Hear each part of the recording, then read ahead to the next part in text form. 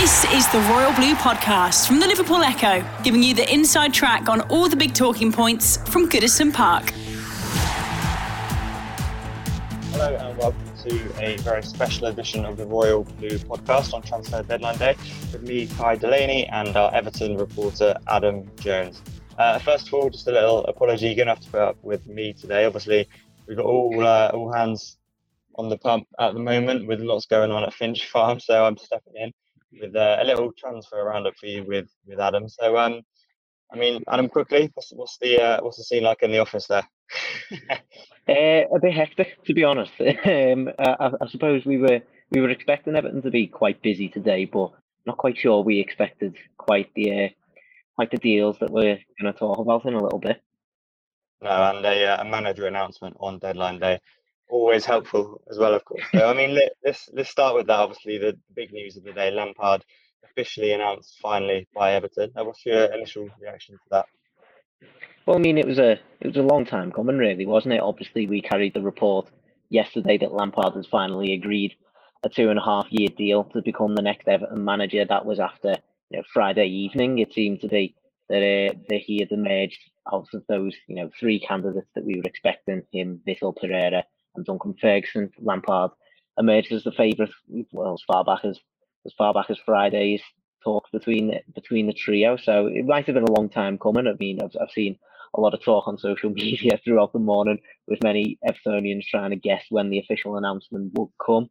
1:30 was when it eventually came, and it came along with a really decent interview, I thought, from Frank Lampard, who spoke really well. I think he addressed the fans really well throughout the interview as well, which is really, really key, isn't it? He was talking about that sort of desire on the pitch that the players, need to have. I think he said as a baseline rather than anything else. That's the kind of thing he's going to be expecting from them. I thought he talked really well about bringing academy players through as well. Perhaps something that we expected him to say, but obviously he's got the experience of coming through an academy such as West Ham's when he came through. So it's going to be really interesting to see how he works with those players as well. And as it seems, we've later seen images of him on the Finch Farm training pitch for the first time as well. So it's going to be really interesting to see how his managerial tenure goes. Obviously, he's going to be judged instantly on the kind of results that he can produce on the pitch. If trying to reverse this pretty awful run of form that Everton have been in. Obviously, he's worked quite hard on transfer deadline day to get a couple of players in that might help him in that regard, of course. So, it's just going to be really interesting to see. I think that there's a great deal of excitement around Frank Lampard, I would say, and that the interview, as I said before, quotes from Farhad Mashiri and Bill Kenwright as well. That goes a long way to improving that, I would say, as well. Yeah, well, Frank Lampard has obviously been appointed this afternoon. We will have more on that tomorrow. There's going to be a full Royal Blue podcast with more reaction to the Lampard appointment and all the events of this evening. So that will come tomorrow. But he's been very busy, straight into the action today. And going back to even yesterday, reports were coming out of Donny van de Beek, and we understand a medical has happened this afternoon. What's the latest there?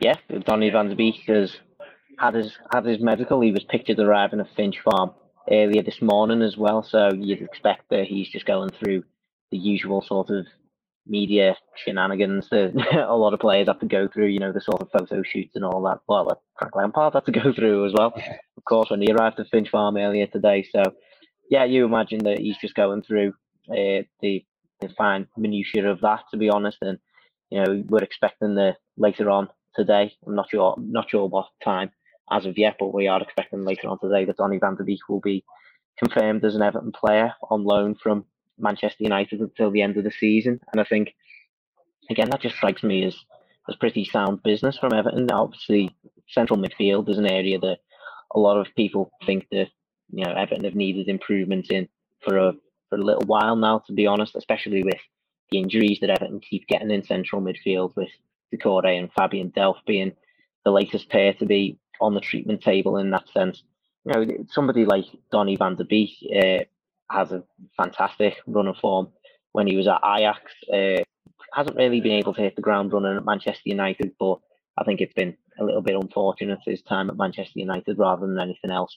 And to me, well, especially with Frank Lampard now at the helm, he was a phenomenal Premier League midfielder, wasn't he? So if anybody's going to be able to get the best out of somebody like Donny van de Beek, you would imagine that it would be somebody like Frank Lampard, and it's an option that certainly bolsters Everton's choices in that area of the pitch, and we as we're going to talk about in a minute as well, it's something of a midfield overhaul, it seems, for Everton's midfield on late on deadline day. Absolutely. I mean, there's a comment on screen there from Thomas Noland. Donny van de Beek and Dele Alli play potentially. So we know Frank Lampard was one of the great goal-scoring midfielders in Premier League history. We've seen what Dele Alli can do. Some of his best seasons at Tottenham, he was up there in 15, 20 goal kind of territory. And strong reports thinking him with a move to Everton this evening. What's the latest on Dele Alli's potential move? Well, we know that Everton are certainly pursuing a permanent transfer to Dele Alli, which is something that you wouldn't have expected that at this point yesterday, for example, would you? So it's kind of come out of nowhere, you'd have to say, and it's very interesting that it's a permanent deal as well. You would have to suggest that's because of Everton using up their quota for domestic loans, with Anwar El Ghazi already joining from Aston Villa a little bit earlier on in the window, and then being followed by, well, we expect to be Donny van de Beek a little bit later on today. So it was necessary for Everton to chase a sort of permanent deal. We're just waiting on confirmation on how this sort of potential transfer is going to be structured. We've seen various reports about the kind of incentives that might be included in the deal to take it up to certain fees. Some suggestions, I think, from the Telegraph that I saw, that it would be an initial free transfer with then 10 million if he played 20 games, and then more incentives added on to that. I think an interesting point. An interesting point on that one. They only have 18 games left this season. Given, I mean, he can only play in 18 because it's cup side, of course. So any potential transfer fee there wouldn't even be paid until early into next season. Well, that's a very interesting point, isn't it? Because we're talking about a club in Everton who have got financial fair play right up behind them, essentially, and they need to be as clever as possible with these sorts of deals. So the fact that Everton have only got 18 games left in this season would probably mean that even if Dele Alli was to play every game possible, he wouldn't even appear in next year's accounts. He'd be in the year after's accounts. So they're essentially delaying him being a part of financial fair play for 18 months, I would suggest, if I'm getting that right. I think I am getting that right. So yeah, I think it would be a very cleverly structured deal. It'd be interesting to see what kind of wages he would be on, and what kind of incentives would potentially take the price up a little bit higher. But when you've got such an incentivized deal, you only pay a high price when the player plays well. So if Everton are to pay upwards of 20, 30 million, etc., for Dele Alli in the future, then that means that they've had a fantastic player on their hands over the course of the last couple of seasons. He's still only 25 years old. He's stuttered a little bit at Spurs over the last couple of seasons, of course, but that means he's arriving at Everton with something to prove, especially with the World Cup coming up at the end of this year. Surely he's going to want to fight his way back into Gareth Southgate's squad if possible. As we've already mentioned with Van de Beek, the fact that he'll be able to work with Frank Lampard, who, as you said before, phenomenal goal-scoring midfielder. Dele Alli has proven himself to be a goal-scoring midfielder in the Premier League as well. Real creative asset for Everton to have in that area of the pitch as well, which I think is something that Everton have been missing over the last couple of months. So, yeah, it's going to be really interesting to see if Everton can get that deal over the line before the deadline, and then it really does increase their options in that part of the pitch, because you've got at least Van de Beek, Doucouré, Alli, Allan to try and fit into the side when they're all fit. So yeah, it's going to be really, really interesting to see how that works out. You just listed a handful of midfield options for Everton there, Adam. Just wanted to run through a couple of names with you before I let you go. One of those, Idrissa Gueye, obviously former Everton man and currently playing at PSG. There's been linking him with a potential return, possibly on loan. Is there anything in that? Well, we've seen a lot of rumours about that over the course of the last 24 hours, haven't we? I'm not sure how much there is going to be in it. To be honest, I mean, Idrissa Gueye is a fairly regular starter for Paris Saint-Germain, as far as I can see. So I think it would be a very interesting sort of move for them to allow him to leave on loan. Obviously, I think Everton fans would welcome him back with open arms. He was a phenomenal player for Everton. You know, somebody who just had an incredible engine on him. I think his attacking intelligence was really underrated, especially over the last, say, 6 months to a year of his spell at Everton as well. I think that really slid under the radar, but it's something that he's been able to develop over his time at PSG. And let's be honest, he's a player that Everton haven't been able to replace really since he's left. Jean-Philippe Gbamin was, of course, supposed to be that player, but it just hasn't really worked out for him over his time at Everton. So, yeah, I do understand this kind of furore that it would be a really good and interesting loan signing for Everton to get, but I would personally have my doubts about that before the deadline, to be honest. Sure, and just one more name, maybe a little bit more in this. Phil Kirkbride with the piece at lunchtime today. Potential look at Luka Jovic for Real Madrid, possibly on loan. You said at the time, Phil, that obviously the priority was midfield, and that is the case as we've seen with Donny van der Beek and Dele Alli. But do you think there could be a late plane arriving into Merseyside from Madrid this evening? It'd certainly be interesting, wouldn't it? I mean, obviously, if we're talking about moves that have come out of nowhere, I think this kind of swoop for Luka Jovic is certainly qualified for that. Carlo Ancelotti is now the Real Madrid manager. Maybe he owes Everton a little bit of something after the way after the way he left the club. Maybe he owes Everton something. It's not really worked out for Luka Jovic since he moved to Real Madrid. He had a particularly really good spell at Eintracht Frankfurt, but just hasn't really been able to hit the ground running over at Real Madrid. Obviously, it's quite tough when you've got the pressure of playing for probably one of the biggest clubs in Europe, I suppose. So it would just be a really interesting move for me, because I just wouldn't have thought that one of Everton's priority positions would have been a striker over the last few hours of this deadline. I think I've seen a lot of people suggest to me that another centre back should be what Everton are prioritising, or a defensive midfielder, just to add to the midfield overall. Why not? But a defensive midfielder should really be the priority over the last few hours of the window. I mean, with Dominic Calvert, if we're expecting Everton to line up in a 4-3-3 with Frank Lampard, you would suggest that Dominic Calvert-Lewin would be the lead striker. Yeah.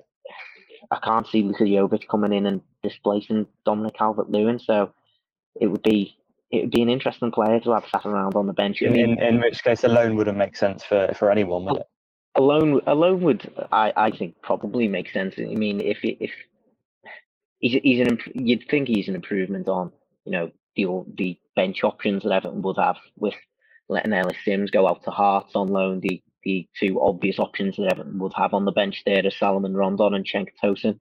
You would maybe throw Lewis Dobbin in there, but I think he probably works best at a senior level right now. I think he probably works best on the wing than as a lead striker in a 4-3-3. So perhaps I wouldn't throw him into that category necessarily.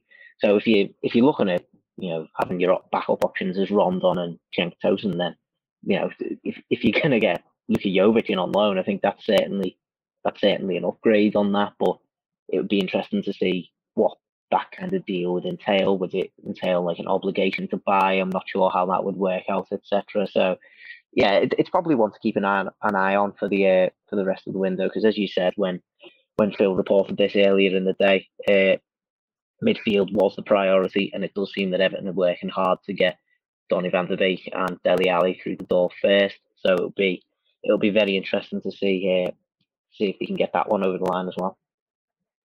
And that's it in terms of incomings. Then, just finally, can we expect anyone to be leaving Everton today, either permanently or maybe on loan? Well, kind of the rumours that we've been hearing come out of Everton is that there will be some sort of outgoing activity, but we've not really had confirmation on who that might be yet.